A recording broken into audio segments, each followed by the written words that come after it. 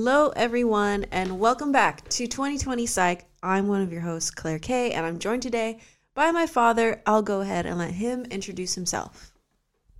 My name is Dr. Hernandez. I'm an American Double Board Certified Psychiatrist. Thank you guys so much for tuning in to our latest episode where we talked about mass shootings, coping with the loss of that, and other coping mechanisms in regard to that. Today, we want to talk about natural disasters, some of the emotional trauma that comes in result of natural disasters, as well as ways to prepare and kind of brace yourselves. This is a time where climate change is very real. Weather is becoming a bit more unpredictable, and it's something that we feel that if we can start having these types of conversations now, hopefully this will help in the future. God forbid something happens in your area, and we'd like for you to feel as prepared as you can.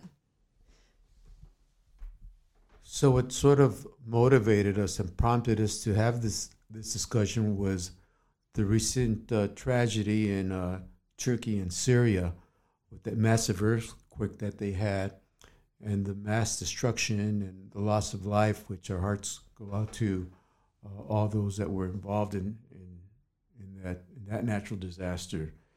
So we wanted to sort of speak about how to cope with such a tragedy and how to get yourself ready for whatever natural disaster may be coming in the future. So I want to ask you, when something like what happened in Syria and Turkey does take place, what kind of services are brought on the ground in terms of mental health that people can go to during those types of times of crisis? Well, there are different organizations such as the Red Cross that can provide services in regards to mental health care, in addition of obviously to physical and other type of services that are required. But this is a time when people are obviously in extreme crises, and it's a time when during the immediate aftermath, the community comes together in sort of a heroic phase of the response, where people are clearly motivated and driven to help others, rescue others from the rubble and so forth. And so initially there's a very positive, energetic, and like I said, heroic response to the immediate aftermath. So that definitely helps, like you said, in the immediate aftermath. What are some common occurrences that happen after the fact, after these services leave, and the citizens, the people that are, living in these parts of the world, what comes up? What have studies shown that comes up? Well, after that first phase, there's a phase where they call it a honeymoon phase, where there are relief organizations that are there helping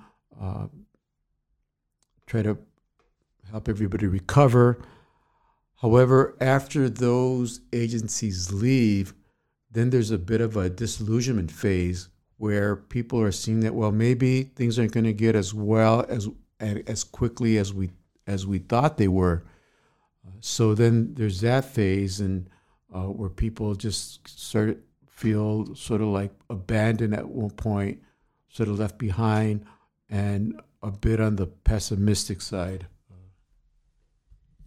And what happens in those situations? Do suicide rates go up? Are there like higher rates of depression or suicidal ideation? Like, are there studies that show that like once those services leave and people are kind of settled in, this is their new reality, their communities are destroyed, maybe their houses are gone, they've experienced a lot of financial loss, they don't know how they're going to rebuild, do we see an increase in suicide and depression?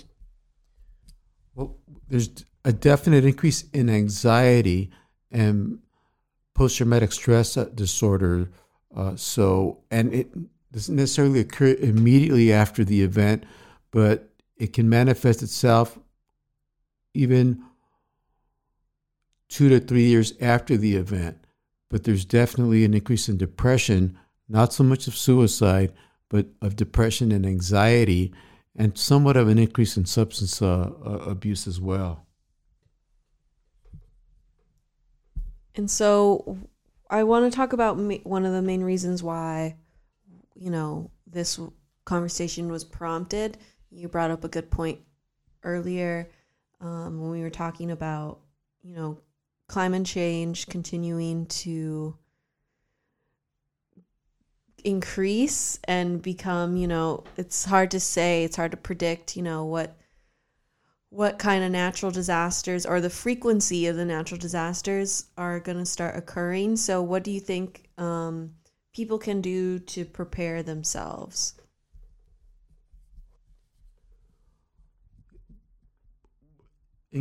At least in California, we know that it's an area where earthquakes are, of course, not uncommon here. And so it's common sense will tell us, well, be prepared, make sure you have certain supplies, water, some food, camp food, first aid kits, ways of have a plan as to how you can communicate with your loved ones and so forth. Those are the things that the Red Cross can guide us through and give us some guidelines as to how to go about doing that. So even things that we know we live in a digital society, but it's important to just write numbers down, put them in your wallet or in a place where you know that you're going to have access to in case there isn't any electricity and your cell phone's down. So those are things that we can do before disaster strikes to sort of try to get ready for this and have things like lanterns, batteries, and so forth to help us navigate our way through that critical time. I think it's, I'm just thinking about how there's a lot of shows, that have been created in the past, like The Walking Dead, for example. And right now, the popular show, The Last of Us, where kind of, they were in that regard, they're dealing with like a pandemic, a zombie, apocalypse type situation. But I can imagine the emotional stress that those characters go through, when it originally happened, that like first night when the military came in and they were trying to close down the city, and Pedro Pascal lost his daughter, and it flashes back or fast forward 20 years later and they're still in a very bad situation, and he's still kind of coping with the loss of his daughter. And so my question would be for you, I guess, if you can not expand on that particular instance, but talk about how natural disasters are very unpredictable. And if there aren't, like you said, the services kind of go away after the honeymoon phase. Like, how do people basically, I guess, rehab or give themselves therapy and help themselves to cope with immense loss and uncertainty? Well, as you point out, there are some fictional situations that sort of like illustrate disasters and so forth, but we're also living through a disaster in a way. I mean, we are living still through the pandemic.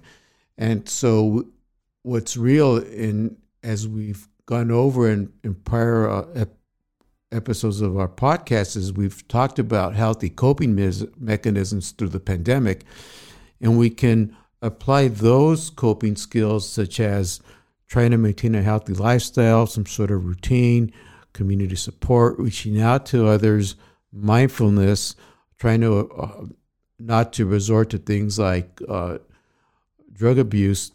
So those are practical things that are still, I believe, applicable to natural disasters. And again, it's something that I know it's been a chronic thing now. It's not it's not an acute event. It's something that's been ongoing for years now, but we still have to try to use some of those healthy coping skills to get on. We'll be using those for whatever disaster comes our way. And I think also it's important to point out that the point of this episode is not to increase anxiety of like the potential what ifs or this could happen any moment at any day. But I think just to make people aware, and also, but I think to remember that, what matters most is the day to day and being in the present moment. And, we can't prevent, we don't know when the next earthquake is going to hit California, for example, but that doesn't mean that every day we're waking up worried that, today can be the day, but just taking those steps to know, okay, we have the earthquake kits, water, that sort of thing. So in a way that this episode is kind of similar to that, where it's like, all right, we're talking about it, bring the conversation, but we definitely don't want to increase anyone's worry. Absolutely. It's to educate, to motivate. There is, though, the reality that climate change has produced more wildfires, and other events that are, so these natural disasters, if you will, are becoming more common. And so what happened in Syria and Turkey recently just sort of needs to remind us and motivate us to get ready, and because it can happen, it is happening, and we just want to share this concern so that everybody as a whole can start considering this as a possibility, because they're very real. And of course, different parts of the country and the world should expect different types of natural disasters, correct? Or is it kind of fair game that anything can happen anywhere? Well, as you know, certain areas in the United States, I believe the most common cause of natural disasters are floods. So if you're in one of those areas that's prone to floods, also flash floods, there's so many different types of disasters that even include avalanches and sinkholes, and there's just such a variety that anyone on the planet is a potential victim of one of these things. So we as collectively need to be sort of ready for this and be ready to cope in a positive way if and when it does happen. We want to go ahead and thank you guys for listening to this week's episode.